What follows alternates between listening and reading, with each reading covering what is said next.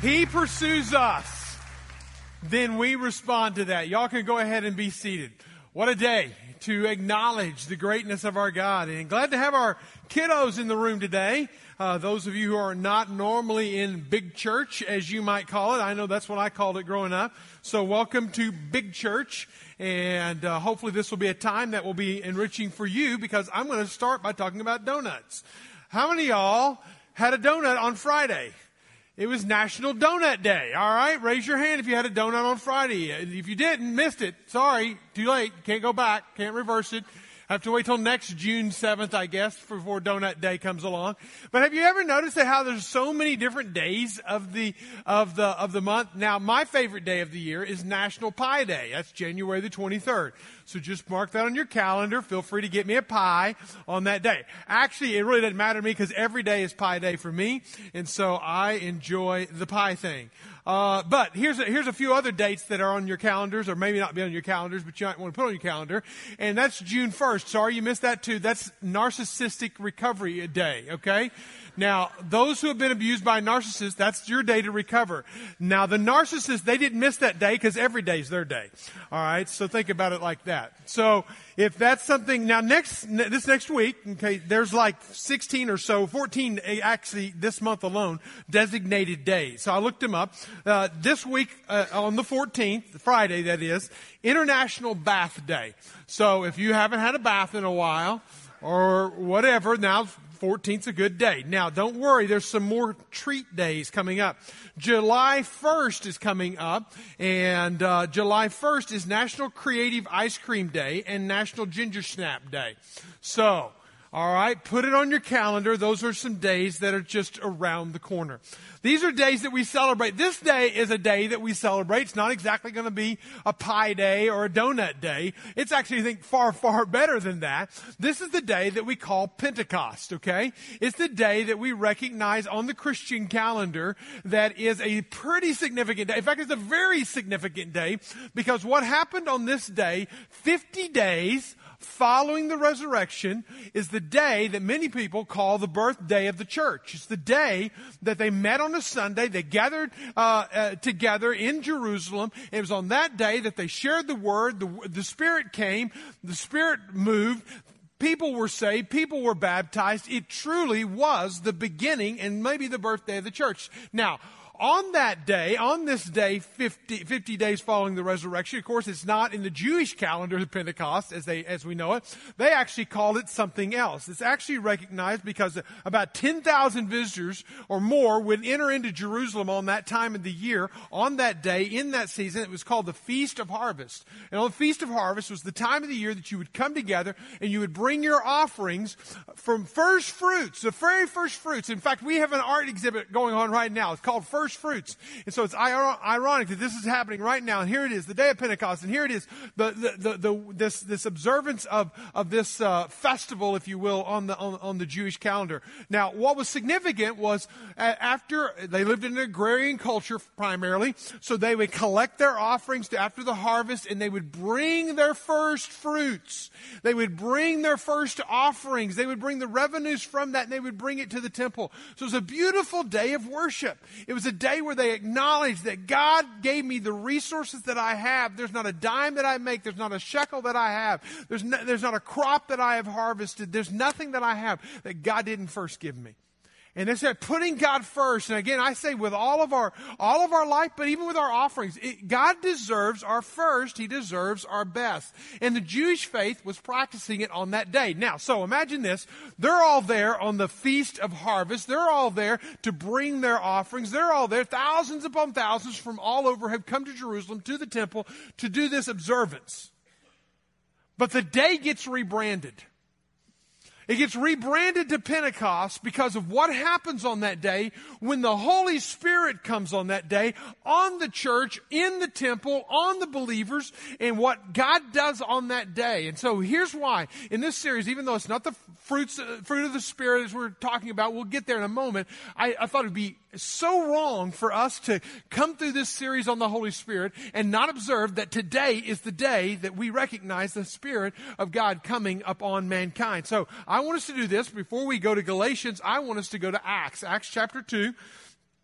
And I want us to read from the passage when this exactly happened, and so how it exactly unfolded. So if you've never read this before, let it be an eye-opener. You can read the whole chapter. We're only going to read a smattering of verses. But let's do this. Out of respect for the Word of God, let's do this today. Let's stand together, and I want us all to, you stand with me. I'm going to read it out loud. You follow along, beginning in verse 1. When the day of Pentecost arrived, they were all together in one place. And suddenly there came a sound from heaven. From heaven a sound like a mighty rushing wind. It filled the entire house where they were sitting. And divided the tongues of fire appeared on them and rested on each one of them.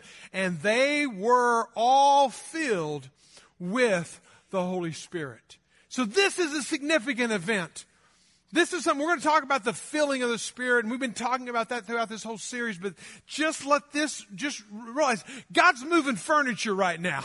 There's a wind, there's a rushing wind, there's tongues of fire. It's a significant event that's happening and unfolding in this place. In fact, in verse 13, they will actually go on to say that aren't they drunk? Are these people been drunk with wine? Have they been drinking already this early in the morning? And really, again, if you think about the Get Lit series, we're talking about not being drunk with wine, but being filled or being intoxicated with the Spirit. So literally, whenever you become controlled by the Spirit, filled by the Spirit, there should be some behavior modifications. There should be some life change. People should look at you and say, what's different about you? And then he goes on to say, and they began to speak each in other tongues as the Spirit gave them utterance. And they were bewildered because each one was hearing them speak in their own languages. Now, just for a point of clarity, this was not some ecstatic heavenly language that only a few could speak. This was known languages. If there was a person from Swahili that was speaking Swahili, there was a person who understood in Swahili. If there was a Yao person there, they understood in their own language. It was a miracle day for sure, but it was not some heavenly ecstatic utterance that only a few could speak. Those who were filled with the Spirit, God did something on that day where all these different people had come to bring all their offerings to this place, and it was all on this special day, and everyone heard the gospel in their own language. I love it how God personalizes the gospel. And again, verse 13, they mock that you're filled with wine. Now notice what it says on down in verse 17. It says, I will pour out my... See, what Peter does in this moment is he opens up the scriptures and he reads from them, from the prophet Joel. Joel chapter 2, to be exact, verse 28 to verse 32. You can go on to cross-references later on. This is what it says. I will pour out my Spirit on all flesh. I love that. He's not a person that's a follower of God. Not a person who's a follower is going to live without the Spirit of God. On all flesh. Your sons and your daughters. Now notice this. Your sons and your daughters shall prophesy. There's a lot of debate out there whether or not a woman should be able to speak out the gospel of Christ, should be able to stand and declare the gospel of Christ. My friends, listen, I take a couple of verses out there where things were being done in an unorderly manner in the church, and you come back to the book of Acts, and you find that women were prophesying and the men were prophesying too. Should have got some amen out of that. I don't know. And young men shall see visions, and old men shall dream dreams. And even the male servants and the female servants, in those days I will pour out my Spirit, and they shall prophesy. Both men and women teaching. Both men and women, rich and poor, young and old, everyone receiving the Spirit of God. And then all the way down to verse 41, it says, and those who received the word were baptized. And there were added that day 3,000 souls. In one sermon, 3,000 souls. We're lucky in 3,000 sermons to get one soul today. This is why I want to elevate this in our minds a little bit. When God shows up in His Spirit, He moves furniture. He moves lives. He changes things. And we have to ask ourselves the question, am I ready for the Spirit of God to do some earth-moving, life-changing work, or am I wanting to maintain the control of my life? Am I ready to get lit, or am I ready to just sample Jesus, sample His Spirit? Would you pray with me? Father God, we don't ask for your Spirit to come. Your Spirit is here. We acknowledge your Spirit. And God, we ask that your Spirit would speak. We ask your Spirit would move. We ask that you would not let one person leave this room untouched, unspoken to, unfilled by your Spirit, Lord, that you would make clear what you're saying, doing, wanting to say, and wanting to do through us. That, Lord, we cannot miss you. We cannot mistake you. We don't want to make you something you're not. We want to create some emotional bandwagon. We want your Spirit to be poured out on us. And we want to see people come to faith. Our one, God, help us reach our one. Lord, that this year we may see everyone in this room bringing 1, 2, 3 people to Jesus like never before. God, do your work. Your Holy Spirit is here. We recognize it. And all God's people said, amen. You may be seated. Now, again, just for introduction, let's lay some foundations on the Spirit and His work on us. This is something I probably should have done week 1, but I didn't. I'm doing it week whatever it is. We got a couple more messages in this series, but let's just lay some foundations and let's understand the indwelling of the Spirit, the Holy Spirit coming to indwell us, like it's mentioned there in Acts chapter 2. There's a couple of times that He does this. One is there is one baptism. Let's just get that one down. Okay, there's one baptism. There are specific anointings, and there are many fillings. All right? You got to get those down, okay? Because you'll get out in conversations, theological dialogues with people, and you'll have different people believing different things on this. This is where I'm coming from. This is a stance I have. I think I can give a lot of scripture to back it up, and I want to lay some foundations out there that there is one baptism. When I become a follower of Christ, I am born of the Spirit of God. It's not just something that I acknowledge in my head that Jesus came, lived, loved, died, and rose again. It's not enough. All right? In fact, James says that the devils believe that already. And they were there on the day that He rose from the grave. They were there on the day that He died. They believe that and they tremble. We have people who believe and acknowledge Jesus, but they don't even tremble. So again, sometimes the devils are closer to Jesus and following Him than sometimes I think we are. So, but this baptism thing, what is this one baptism? Well, if you'll notice in John chapter 3, verse 5 and 6, He talks about, Jesus said, truly, truly, speaking to Nicodemus here, He said, truly, truly, the kingdom of God, you cannot enter the kingdom of God unless you're born of water and of the Spirit. Flesh is born of flesh, but Spirit is born of Spirit. And it is at that time that my spirit experiences a rebirth, that His Spirit comes to live inside of me. Titus chapter 3, verse 5. Lots of verses I'm going to throw at you today, so jot them down. Kids, jot them down and ask mom and dad about them when you get home. They'll have all the answers. He saved us. Just get that down. He saved us in Titus 3, 5. He saved us. How did He save us? By the washing of regeneration and the renewal of the Holy Spirit. The Holy Spirit does the work of God that Jesus perfected on the cross, completed on the cross. It's the Spirit of Christ inside of us, working inside of us, that actually brings regeneration. All right? So understand that baptism of the Spirit is, and the Spirit takes up residence inside of us at that point, moves in. Now here's the point. I got to stop here because I got to say this. Nothing in this series means anything until that happens to everyone. We can talk about the fruit.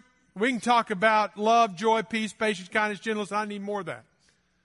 We can talk about it all day long, and I can try to level set myself again and again against those parameters, those markers all day long. But if I have not been born of the Spirit, if I have not been born again, if I have not had a spiritual rebirth, then I will never, ever, ever this side of eternity know what it's like to have the Spirit of God inside of me. So my friends, to you today, I'm challenging you, give yourself to Jesus and be born again.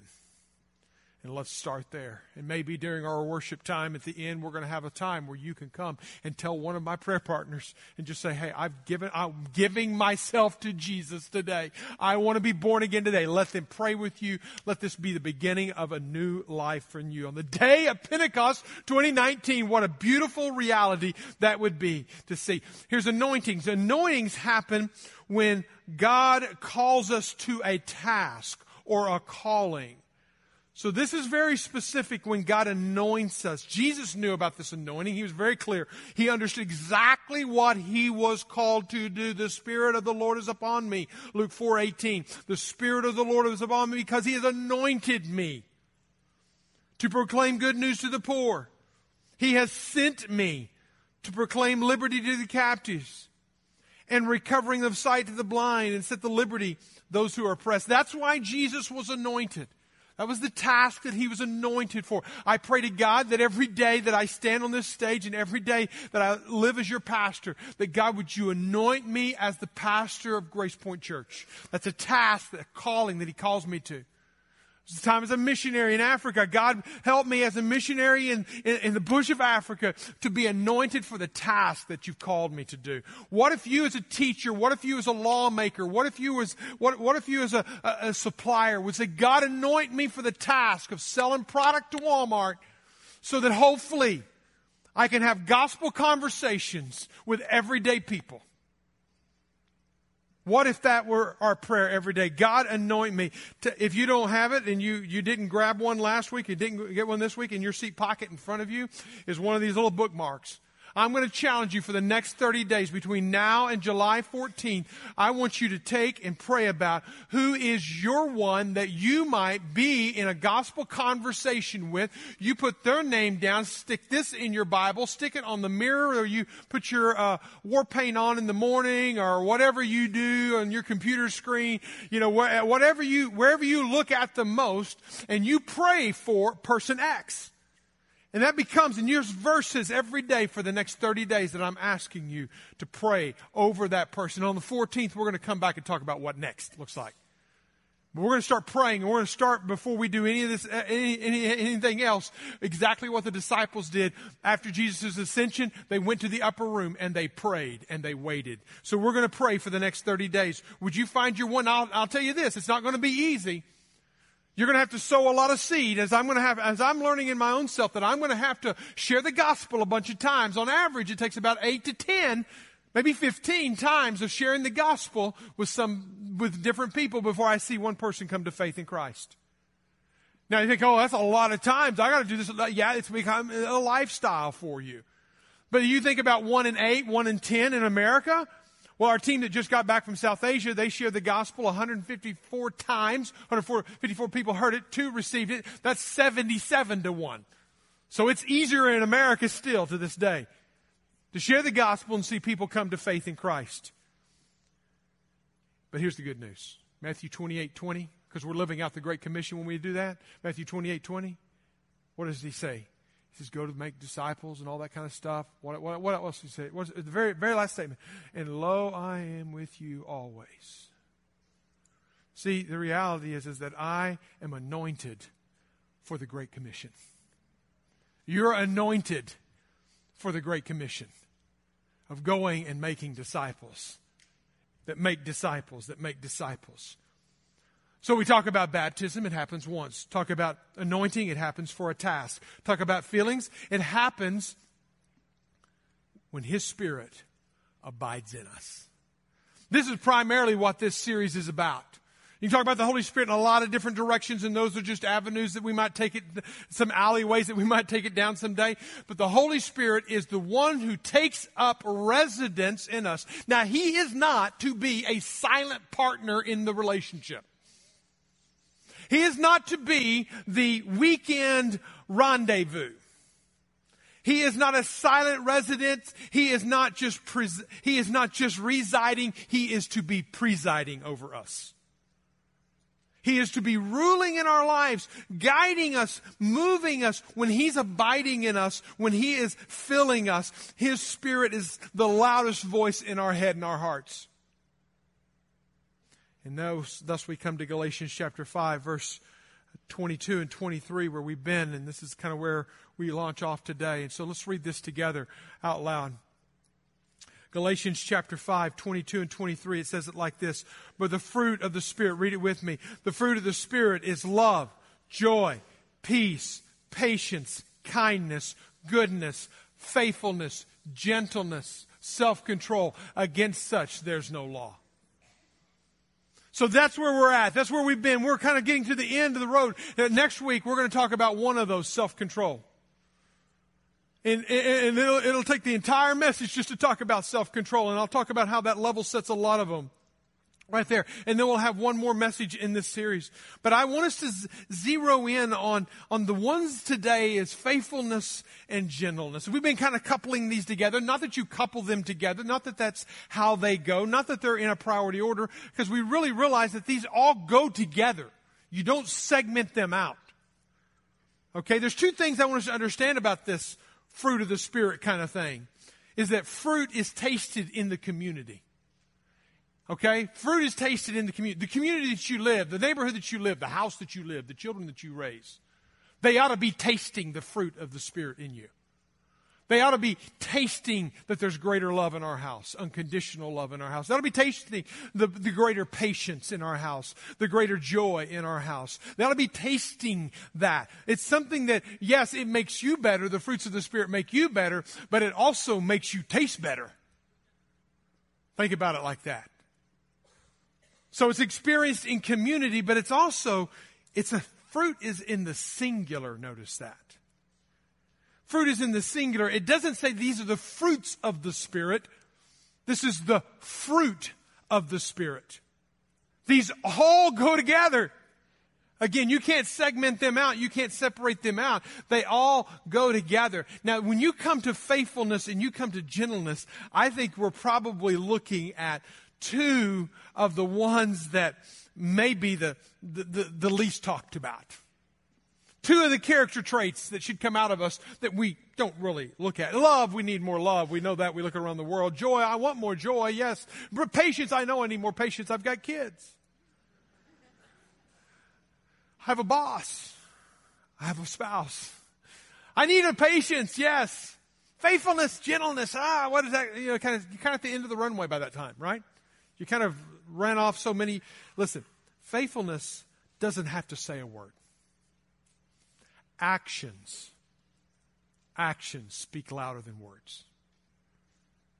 Gentleness also is very soft-spoken. Gentleness is tender. It's not loud. It's not dominant. It's not obnoxious. It's not brash. It doesn't force its way in.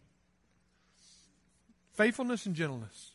Probably of all of the character traits in the fruit of the Spirit, these two may get the least playtime, airtime, but they may make you the sweetest person, the most admired person in the world. How do I get there? We've been talking about different examples of different people. Kindness and goodness. Wade did a great job talking about the Good Samaritan. Next week, I'm going to talk about Paul and his famous passage on self-control and how he lived out his life on self-control. But who's our example for faithfulness and gentleness? Is it going to be Peter? Not at all. Peter's always inserting himself, always opening up his mouth, saying, hey, I'm going to be this, I'm going to be first.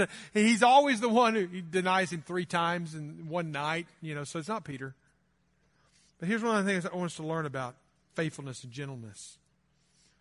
The voice is known through time and touch. In fact, I'll say it like this. The Spirit-filled life makes your life lasting and meaningful. And it's measured by time and touch. So what is this faithfulness? Let's look at a guy named Barnabas. Take your Bibles, find the book of Acts 13. We'll be there in just a second. Barnabas. There's 2 measures of lasting and meaningful life. There's 2 ways you can measure it. You're going to measure it in time and you're going to measure it in touch.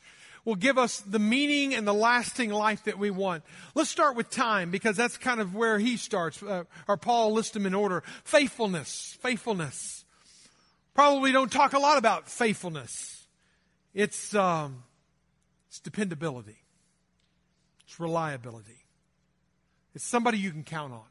Eugene Peterson puts it in the best way I know to put it, that is that person who takes the long walk of obedience in the same direction.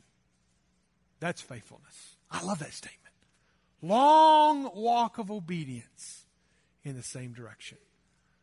That person who's faithful to the task. That's what we're going to be measured by in the end of our life, is our faithfulness. There's a lot of things He's going to measure. Our words, our actions, our attitudes. He's going to look at a lot of things we're going to be held accountable for. But in Matthew 5:23, He tells us, He says, well done, my good and faithful servant. You have been faithful over a little. I will set you over much. Enter into the joy of your master. When you think about faithful people, there's a lot of people you can think about. But when you think about faithfulness, time, and how consistent, complete it is in your life, that is one of the things we got to think about faithfulness. And you think about Job. Job was a person who went through hell, lost it all, sickness, disease upon him, lost his family. And what is the first thing he does? He tears his clothes, he pulls his hair out, and then he falls down and worships. Faithfulness through the dark, dark, dark season to even still worship God. Think about Paul. And into his life, what did he say? He said, I have fought the good fight. I have finished the race. I have kept the faith.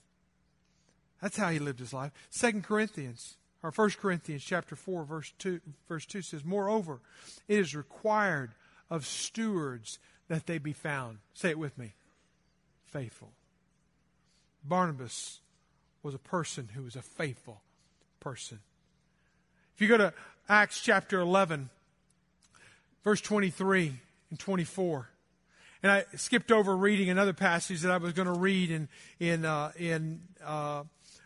later on in Acts, but let's just go straight to Acts 11, 23 and 24. It says, and he exhorted them all to remain faithful. This is what Barnabas exhorts the church at Antioch. After he sent to Antioch to check it out, to see what's moving and going and shaking, what was his number one challenge to them? Be faithful. Be consistent. Be reliable. Be resilient. Have the stick-to-itness that this world needs. To the Lord with steadfast purpose.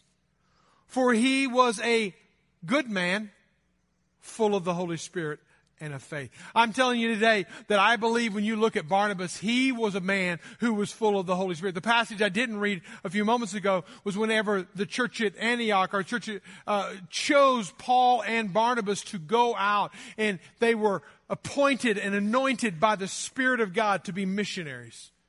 The Spirit of God was on Barnabas, and we see this evidenced in his life as the fruit of faithfulness comes out, and he calls others to faithfulness in their journey. I like weddings. Did a wedding yesterday. I'll do another wedding in a couple of weeks, my son's. I cry at every wedding. It's not even my family. I cry at the wedding. There's something about watching the groom. I'm standing right here next to the groom. I just look at him. I watch the bride come, if they've seen each other or haven't seen each other, and how he changes his little body features. He begins to sweat, or he tears up. I just start crying. They come forward. I may not even know them. They may not even know me that well, but I'm in like a Hollywood movie, 3D right here in front of me. And I'm seeing love come together, and this is beautiful thing, and they're standing on the stage, and I get to see something that y'all don't get to see. You get the back of their heads. I get the faces, and I get to watch them just ooh and awe with each other right there. I cry. I tear up. I did yesterday at a wedding. I'll bawl at my sons. I know I cried at my daughters. I cry. I get emotional at the beginning of love. Listen, but I'm in awe of a love that didn't last for 30 minutes, but lasted for 30 years or 50 years. Anybody can walk an aisle. It takes faithfulness to go 30 years. Anybody can say, I do. It takes faithfulness to do. It takes faithfulness. And what he's saying is the fruit of the Spirit is there's faithfulness involved here. There's a consistency. See, life principle for you here. Faithfulness is proven not by your words. It's proven through time. It's proven through pressure. And you have to have the pressure. It's consistent and completed. You know, Ecclesiastes, when we were there a few months ago, Ecclesiastes 7:8 says it like this: finishing is better than starting. What's he saying? Finishing is better than starting, because anybody can start something, but it takes resilience, perseverance, faithfulness, commitment, endurance, stick-to-itness, whatever other word you want to put in there, to finish something. If you really want to impress me, don't start something. Impress me by finishing something and doing it well to the very end. Listen to what it says of Peter and Paul when they come back from their missionary journey in Acts chapter 12, verse 25. I love the way it's couched here. Barnabas and Saul returned from Jerusalem when they had completed their service. They were sent for a task. They didn't come back until the task was complete. Again, example of faithfulness. You don't have to say you're faithful. Faithfulness says you're faithful. Life, time, pressure, sticking it out, making it better when it's not so good. I'm talking marriage. I'm talking your job. I'm talking your relationships. Trashing them and starting all over. Throw away marriages, throw away homes, throw away cars, throw away life. That's what it equals. Let's be committed. Let's be resilient. The fruit of the Spirit. And you can look at it in every area of your life. There's a lady that's not in the service right now. She's busy. She's busy doing what she's been doing for the past 13 years. She's on the other side of this wall. Her name's Vicki Thomas. She'll be sitting right over there next service. But for the past 13 years, not on rotation, on an every week basis, Vicki Thomas for 13 years has been teaching. I think it's our 3 and 4 year olds. 13 years. Some of the kids that were on the stage right now that are in London right now, they were taught by her when they were preschoolers. What am I saying? Am I making a big deal out of it? Yeah, we counted up the number of kids that she's been able to influence over the course of those years. 393 kids have gone through her class. Give her a hand. She can't even hear it. Faithfulness. You may not get an award for finishing, but the Lord God of the universe is looking. And He's saying, my good and faithful servant. My good and faithful servant. Faithfulness is measured in time. Gentleness is measured in touch. Go back to Galatians chapter 5, verse 23. The very first word in Galatians 5:23 is gentleness. The Greek word parutes is the word here. Parutes is a word that actually we've had a hard time translating it in different translations of the Bible. Yours might say humility or meekness or gentleness. The truth of the story is we don't have a good English word for it.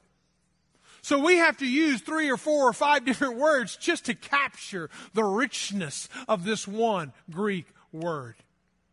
Paratas. Paratas. So I began to look in other writings from first century period. Herod Agrippa used this word to describe the trait of royalty. Think about that. The trait of royalty. Plato in his writings and symposiums use parates to calm and soothe disposition, is the way he describes it. A calming and soothing disposition. Barnabas was a person like that. He was gentle. He was meek. He was humble. chapter 4, go back there, the very first time we read of Barnabas, even in Scripture, we read of him in chapter 4, verse 35. Verse 35, and he laid it at the apostles' feet. Verse 35, he laid it at the apostles' feet, and it was distributed to each one as they had need. And thus Joseph, who was called the apostles Barnabas. Joseph was his mother's name, mother's and father's name given to him. But you know what his friends called him? They called him Barney. They called him Barnabas. His nickname was Barnabas. Why do they call him Barnabas? Which means son of encouragement, a Levite, a native of Cyprus. He sold a field and it belonged to him, and he brought the money and he laid it at the apostles' feet. This Barney guy, this Barnabas, this son of encouragement, he was not known most for his name, Joseph. He was known best for his character, encouragement. Can you imagine that? His gentleness, his meekness in relationship. Who is your Barnabas? I want you to think about that today. Who is your Barnabas?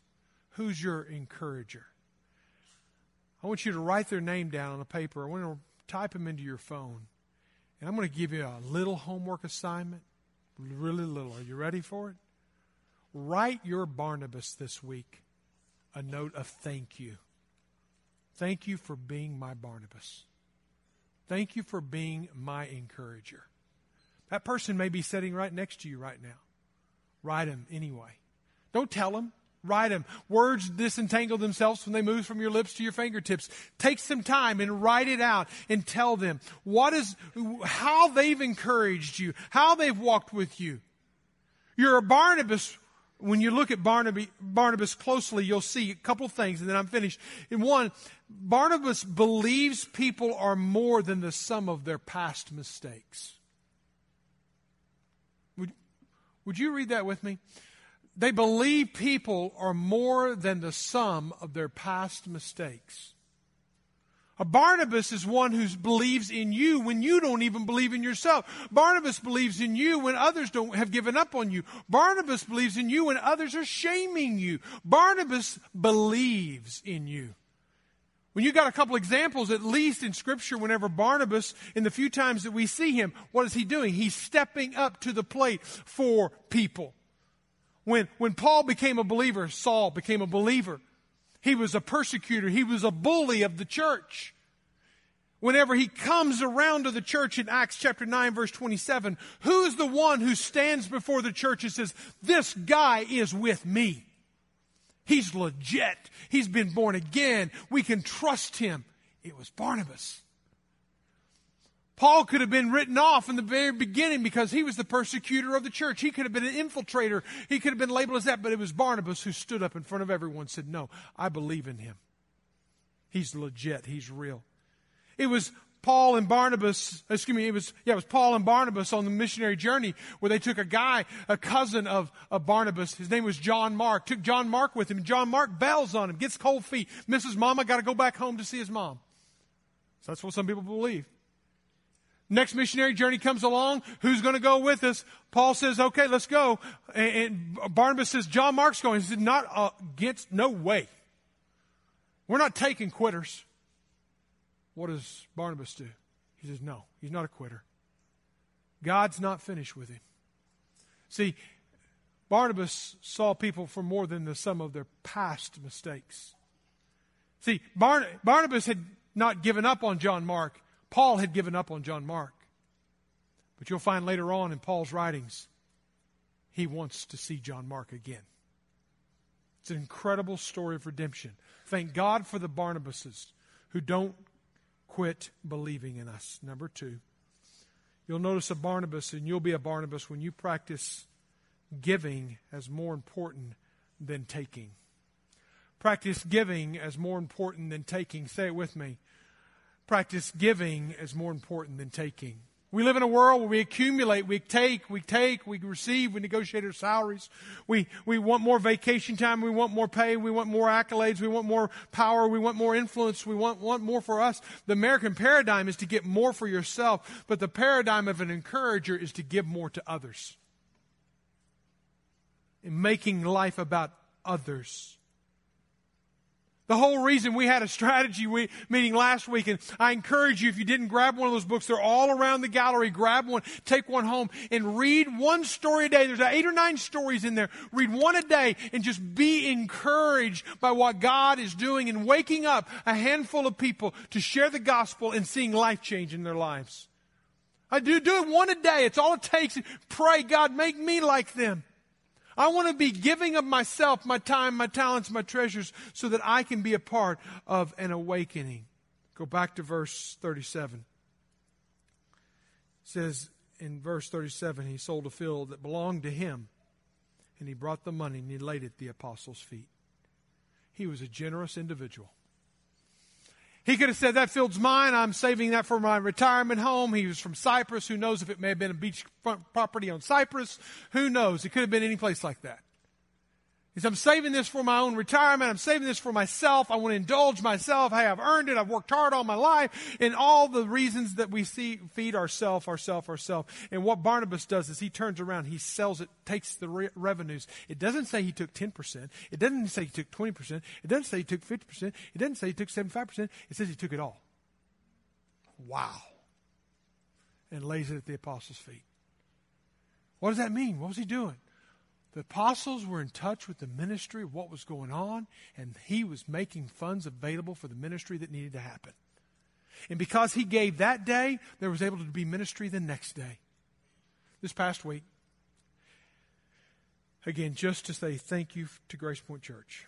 This past week, a family got a contact with me about an emergency situation of where they were potentially going to be placed by DHS on an emergency receiving a child from them, and they had not even had everything, all the T's crossed and the I's dotted, and they were going to receive a child into their home, and the problem was they weren't going to have any of the funds to carry out, to welcome this child, to buy this child clothes, to prepare the room, to get a bed, and all that kind of stuff. And this is the beauty of what we can do around here at Grace Point Church when we get serious about being Barnabases. Is we were able to take the resources that you gave this year and able to give them multiple thousands of dollars and say, you tell us what that child needs, and we are there.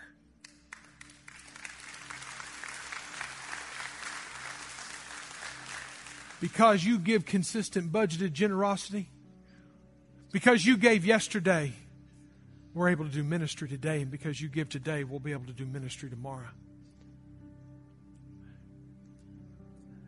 Gentleness happens with touches. Faithfulness is proven in time. And I love the phrase there, gentle. It's a hard word to put your word around. I looked at every occurrence in the New Testament this week. Every time that word, that one Greek word shows up. And you know where else it shows up? It shows up in the Gospel of Matthew, 3 different times. It talks about Jesus riding in on a donkey and him being humble and gentle. It talks about a time when Jesus is calling those who are heavy laden, who are under stress, who are overwhelmed. And he said this, I am gentle. I tell you today, if you don't know Jesus today, you don't know the gentle touch of a Savior. That's where it starts. Would you bow your heads with me? We want to give you space and time here to be ready to maybe respond to the Lord however He's leading you. But I want to challenge you today. Don't leave here today if you've never given your life to Jesus. All around this room will be prayer partners. We're going to give you some space even before we ask you to stand up, to just pray in the seat where you're at and just pray to the Lord. Lord, I want to give myself to you. This is not a time to pack up. This is not a time to start thinking about lunch. This is a time to be listening to the Spirit of God and saying yes. Father God, you know what needs to happen in this room, and you know who it needs to happen to. You know what work needs to take place. And Lord, around this room are going to be prayer partners, and they're going there right now. And they're ready, and they're able to pray with, to counsel with. And I would pray that if there's anybody who needs to know you, Jesus, that you would give them the boldness, the courage to step out and say yes to you. But Lord, I pray for those who are children of yours, who've been baptized into your Spirit, that you would fill them with your Spirit today. That they would have the faithfulness, that they would have the time and the touch to show others what it means to be filled with your Spirit. In Jesus' name I pray. Amen. Just remain in a spirit of prayer right now. Our prayer partners are around the room. You feel free to go to them at any time. In a moment, we're going to begin singing. At that point, I want everyone to stand, and you're free to move about.